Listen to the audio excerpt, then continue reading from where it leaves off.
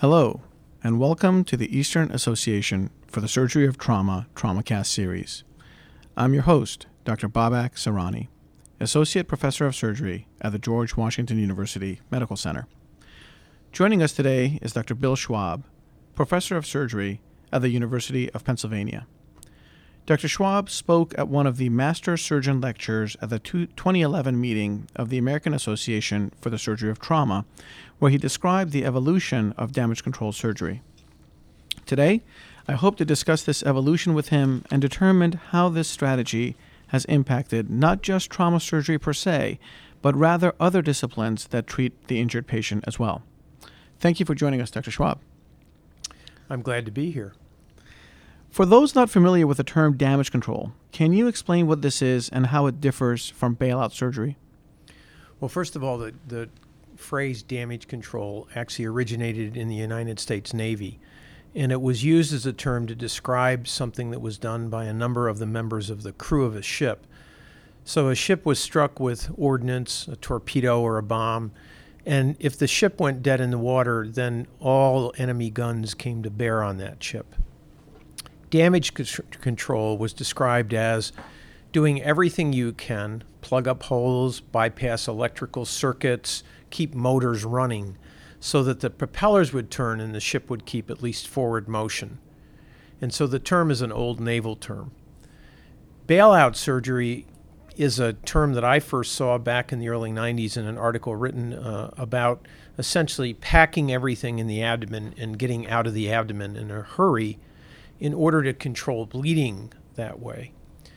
When Mike Rotundo and I described damage control, we actually described it as three phases. One was essentially immediate surgery to control bleeding, abdominal packing, followed by an ICU phase, physiologic restoration, and then the third phase, 24 to 48 hours later, was definitive surgery to repair injury or to reconstruct anatomical organs.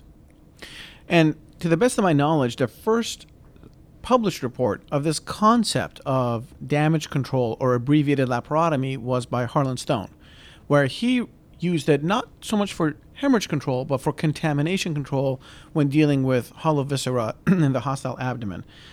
You and Rotundo took this concept and expanded it to care of the injured patient. Just for a historical perspective, particularly for the younger audience, how did you get that leap of faith and how did you do it?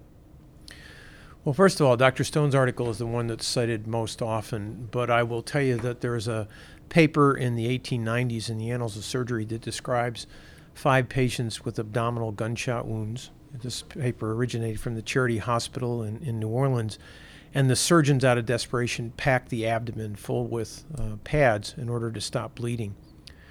Also, if you're a colon and rectal surgeon, you'll know about abdominal packing or perineal or pelvic packing to stop bleeding from presacral veins. And anybody that had done a lot of open surgery and specifically abdominal perineal resection always had that trick in their quiver, because if you got into those presacral veins, there was no way you could really control those. So what you did is you packed the entire pelvis in the sacral hollow and you controlled things. So packing an abdomen probably goes back to antiquity. Dr. Stone described it, and interesting, even went on and described actually how to leave the abdomen open, and in a subsequent article described an abdominal zipper, and that was the early 80s, again responding to increasing injury of severity from abdominal wounding. What our concept is to use the laparotomy or the thoracotomy, but the original article described only laparotomy, in order to control bleeding and control contamination, and then take the time to reverse coagulopathy, reverse hypothermia, bring the, if you would, the tissues, the cells back to normal, to restore physiology, and then take the patient back. And do no definitive surgery really until that third phase of damage control 2 or 3 days later. A little bit later, it built on the paper, certainly by Harlan Stone. We knew about that paper, but we also knew about other groups in the United States that were also packing abdomens, and even some leaving the abdomens open with the packs in order to try to control bleeding, which in 90 we didn't recognize all the reasons for it. We knew they were coagulopathic, but we didn't know the physiology behind it. And so what are the indications for damage control laparotomy today? And does it matter if it's a blunt mechanism of injury versus penetrating? Well, first of all, the damage control technique is applicable to anybody that meets the physiologic criteria. First and foremost, the most common pathway that leads you to damage control is serious injuries.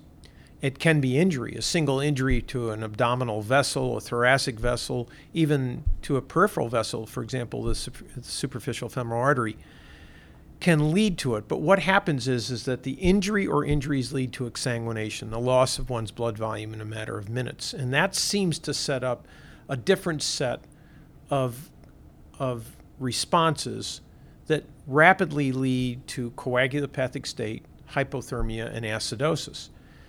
When one sees that concept, severe injury, exsanguination, severe shock, hypothermia, one has to assume that the patient, if they could have the type of biochemical testing, would be tested and seen to be massively acidotic, have inability to clot their blood. It's that type of a picture that leads to damage control more than any one criteria. Do you wait until you see those things manifest, or is there a way to predict that the train's about to fall off the tracks and I better employ damage control laparotomy? Well, again, there's numerous articles that describe the change in physiology, and again, the combination of severe injury, exsanguination, massive hypovolemic shock, and cold temperature are the three that I key off of. And again, I want to remind the audience and remind myself that it can be one single injury. It can be, and it's usually a blood vessel, but it can be one single injury that leads to exsanguination. But that patient winds up in front of you, and they have that injury, their blood pressure is very low, they don't respond to therapy, and when you measure their temperature is low. So lest we erroneously talk about packing for hemorrhage control, what do you do in that instance? The patient has hemorrhaged dramatically, you've transfused liberally, your patient's cold, going to become coagulopathic, and you have an arterial injury. What do you don't pack the artery? No, one of the misconceptions early on in damage control was the concept that you could pack anything. That is not true. Mike Rotundo, in a 1997 article in the Surgical Clinics in North America, described controlling the compelling source of bleeding. And he was correct about that, because you can't control arterial bleeding with packing. That has to be controlled with a clamp, or nowadays it has to be, if you would, bypassed and controlled with a shunt. And it used to be said that you could ligate just about any artery in the abdomen and certainly in the leg. The complications were hideous sometimes. But nowadays, with the advent of shunts and the excellent track record that shunts have had, especially in the peripheral arteries from the military's experience in Iraq and Afghanistan, shunting an artery and even a vein is probably the best thing. And that's what we would do preferentially, is we would get control of any type of large vessel with clamps, and then we would probably shunt and then go on with the other part of damage control, which is to control contamination, clean the abdomen thoroughly with warm saline, and then pack the abdomen. You can do the same with a large soft tissue wound in the leg or in the buttock or the back or where you need to. And then take the patient to the ICU, warm them, resuscitate them. How long can that shunt stay in when I come back? When do I need to come back to do my arterial repair? Well, it depends on the size of the vessel. The larger the vessel, the longer it can stay in. Remember that these people are coagulopathic anyway. They're coagulopathic from consumption and from dilutional reasons. They're coagulopathic because they're cold, and one does not need to anticoagulate these people with a shunt in. If you shunt a small vessel, it's going to clot sooner than a large vessel just from blood flow. And most people are not using heparin-bonded shunts because they're not available 24/7 in most of the operating rooms. So what we try to say is that if you put a shunt in, you should be returning to the operating room in 24 to 36 hours. What really guides you, though, is to remember that you don't go back to the operating room unless you must to save a life. You don't go back to the operating room until you've restored normal physiology, so the temperature is back to normal, and at least as best you can determine, the coagulopathic state is reversed. What about special subtypes of patients. Let's talk about the elderly. How does that affect your decision to employ damage control? How does that affect your decision on take back to the OR? Well, first of all, there's two papers that I'm aware of in the literature about damage control in the elderly. And the conclusions of the papers are, if you have to use it, use it. And then rapidly determine in 24 to 36 hours, not only is the patient ready to go back to the operating room, but can the patient and is the patient survivable? If you do damage control in the elderly over the age of 70 for massive injury, you have to expect a very high mortality and you have to expect hideous complications. That's part of the problem with doing it in anyone, but it's worse in the elderly. And what about patients with other advanced organ failure, specifically the patient that really, I think, puts a dread in the trauma surgeon's mind is someone with cirrhosis? So what's the role of damage control in the cirrhotic? Are we better off doing it, or are we better off simply not doing it and going for definitive? Well, first of all, anybody that arrives with cirrhosis, you have to categorize. Having cirrhosis in normal coagulopathic state is probably a different person that has cirrhosis and has abnormal coagulation, therefore doesn't have the right protein metabolism and isn't making the liver factors to clot their blood. That particular person has extremely high mortality no matter what you do. I think in those kind of patients you have to have a very common sense and pragmatic way to approach them. And my approach has always been to try to do everything I can to control bleeding, to immediately meet with the family, with one other person from the surgical team, whether that's a nurse or another physician, and lay it out frankly for them. Most families that are living and in support of somebody with cirrhosis, especially advanced cirrhosis, know that that's a major problem and know that anything that causes bleeding may in fact lead to a death. What I've tended to do is just treat the injuries like I would anybody else without cirrhosis, and then I let natural history of the cirrhosis very quickly determine. But what I do is establish endpoints with first the team in the operating room, then the team in the ICU after I talk with the patient and the patient's family. And the patient family need to know that the blood bank is not something they can exhaust, and the patient has to be able to reverse their coagulopathic state. And if they don't reverse their coagulopathic state, then those patients are basically going to die. So far we've been talking about the role of damage control mainly for the hemorrhaging patient, the trauma patient. What is the role of damage control in the general surgical patient? And by damage control, I mean what's the role of the open abdomen? Those patients are much more likely to present with sepsis rather than hemorrhagic shock. Well, it's a great question, and the only paper that I know about that describing damage control in the general surgical patients is actually by Stawicki, and Stan Stawicki wrote a paper when he was a fellow here in which he described it. And the difference is that type of shock and that type of damage control is usually from massive prolonged contamination. And it's usually contamination in the abdomen. So you're dealing with a perforated hollow viscus. Sometimes you're dealing with this necrotizing pancreatitis. And the damage control approach there is the same. If you think about it, you're resuscitating the patient. You're taking the patient to the operating room with profound pathophysiology, usually on pressors, giving them fluid. Their problem is not necessarily hemoglobin, but in fact they are coagulopathic, usually from the sepsis, so you have to reverse that. But the problem is source control. And the problem is finding what is causing the infection and removing that. And then what you do is you do exactly the same thing. It's careful surgery. You don't cause undue bleeding. You try not to do more damage, but you must go ahead and get rid of the source, clean as much as you can, stop the contaminating source. And whether that's in the abdomen from a hollow viscus or whether that's a huge piece of dead muscle from necrotizing soft tissue infection, that's got to be removed. It's source control. And you may not be able to complete that the first night or the first day. So what you do is you get source control, stop the contamination, continue resuscitation, ICU resuscitation. You may take them back even sooner than the injured patient who's bleeding because, again, a second attempt to get source control and clean tissue and remove, especially fecal contamination, sometimes is life-saving.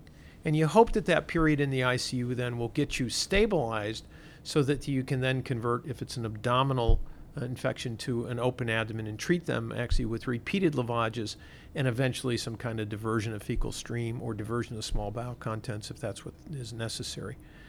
When you deal with a dead pancreas, it's a little bit more complicated, but sometimes what you have to do is you have to get rid of that dead retroperitoneum and drain it, and at the same time what you're doing is, again, source control, ICU physiologic stability, and then on to definitive surgery if you get to that far.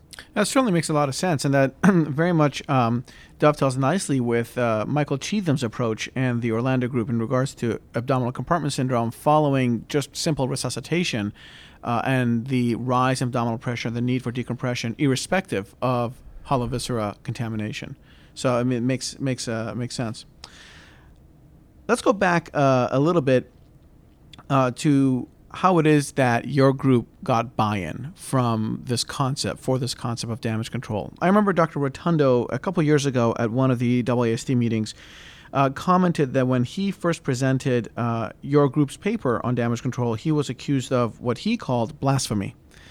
So in today's environment, how does a young trauma surgeon go about successfully testing a new concept, and how do you actually go about convincing your colleagues to implement it?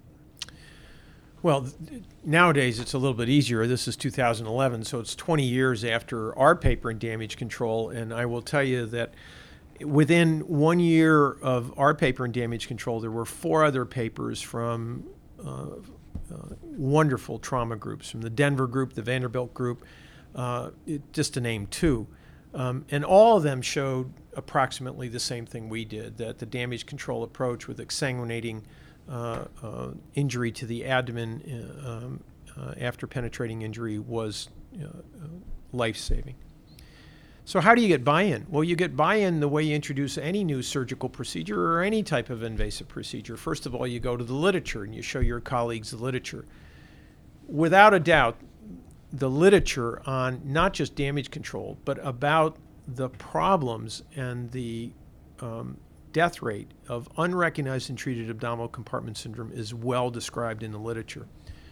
Now, have there been prospective randomized trials? The answer is absolutely not. There hasn't.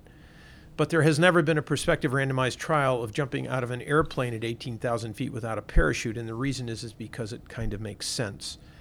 So what I'm saying to you with a little bit of humor here is that what I would do is, first of all, for somebody going to a place that has never done damage control, open abdomen, physiologic restoration, I would start off by showing them the literature, and I would do a number of discussions with people about how this works and how this is used in trauma centers or in busy, high severity general surgical practice in the type of cases that we just described, and make sure they're aware of that.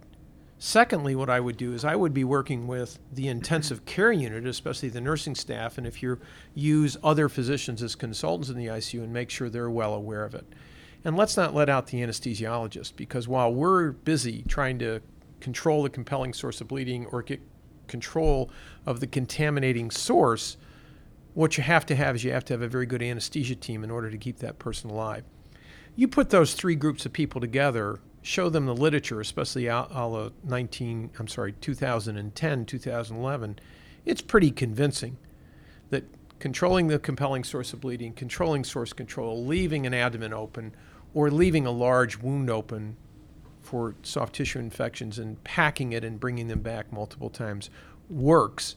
And so it's a lot easier nowadays than it was when damage control was introduced, and it was blasphemous.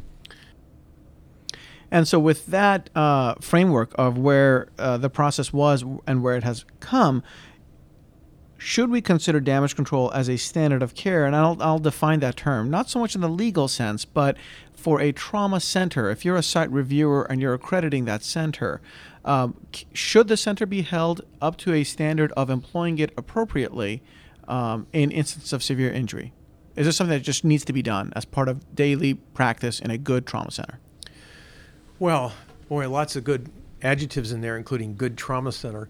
So I would say that in a modern contemporary trauma center that sees a lot of severe injury, whether it's dominantly blunt or a high penetrating percentage of cases, the answer is yes, damage control is a standard of care.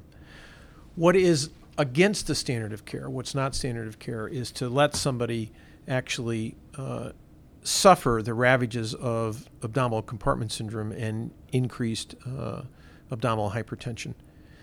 I would think that's recognizable amongst the group of peers. They are trauma surgeons that are active in doing this type every day, and I would think that the approach to those kind of patients nowadays pretty much is the standard of care. And I would say it's outside the United States. It's actually worldwide. When you talk to those centers that are well experienced with serious injury, exsanguination, and what subsequently happens to those patients, you'll find that they're very comfortable actually doing damage control.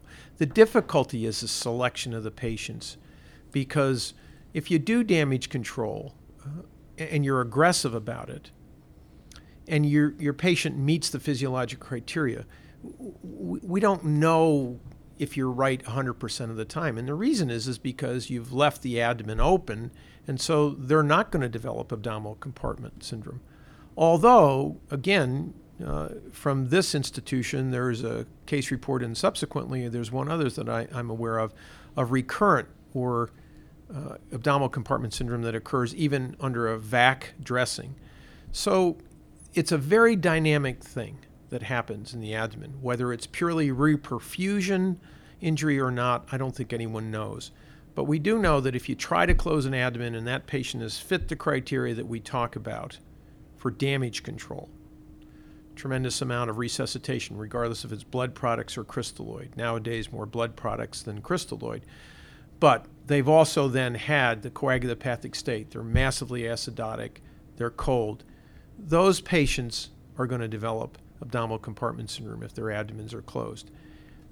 Now, if you're against all that and you want to close the abdomen and you're willing to stay there and watch them hour to hour and make sure that they're not developing that, I think you could go that route. But I think the preferred way, and I would say the standard of care is that they fit the criteria for damage control. Their abdomens are packed, left open, a temporary abdominal dressing, whether it's a VAC pack or outside of the country, it might be a Bogota bag, it might be some other apparatus, but that is left open. And then part of that, and I will say this is definitely a standard of care, is anybody that has an injury with a major resuscitation should have the measurement of abdominal pressure, usually by a Foley catheter with this pressure gauge in it, so that one can over time assure that increased abdominal pressure is not developing. I think another violation, if you don't place that, is that one would see increased abdominal pressure measured by Foley catheter or some other way of measuring it, and you didn't react to it correctly by saying, I've got abdominal compartment syndrome, and opening the abdomen and leaving it open. So I've given you a lot of things here. Do I think that damage control in a good trauma center is a standard of care? Yes. Do I think the selection of patients is sometimes difficult? Yes. Do I think that all people that have a major injury or resuscitation should be monitored with Foley catheter, not only for urine output, but with bladder pressure measurements, at least hourly? Yes. And do I think that if there are any clinical signs of abdominal compartment syndrome, or there are measurements that determine that the patient has abdominal hypertension, that abdomen should be open? I would say in general, yes. They were 4 strong yeses. And one sees that really in a fairly short amount of time, 20 years, this concept has evolved and gone now beyond the general surgical realm, and one hears orthopedic surgeons talking about damage control orthopedics in regards to external fixators. Neurosurgeons talk about damage control neurosurgery in regards to decompressive craniectomy. So the concept seems to be evolving far beyond what was historically the realm of the general surgeon and the abdomen, albeit that's what we've spent our time talking about today. Well, this has been a fantastic conversation. I want to thank you for taking the time to discuss the historical perspective of damage control, as I think only you can. We've been speaking today with Dr. Bill Schwab regarding the evolution of damage control from Harlan Stone's original paper in 1983, and as you pointed out, far before that, to its current role in the care of the injured patient.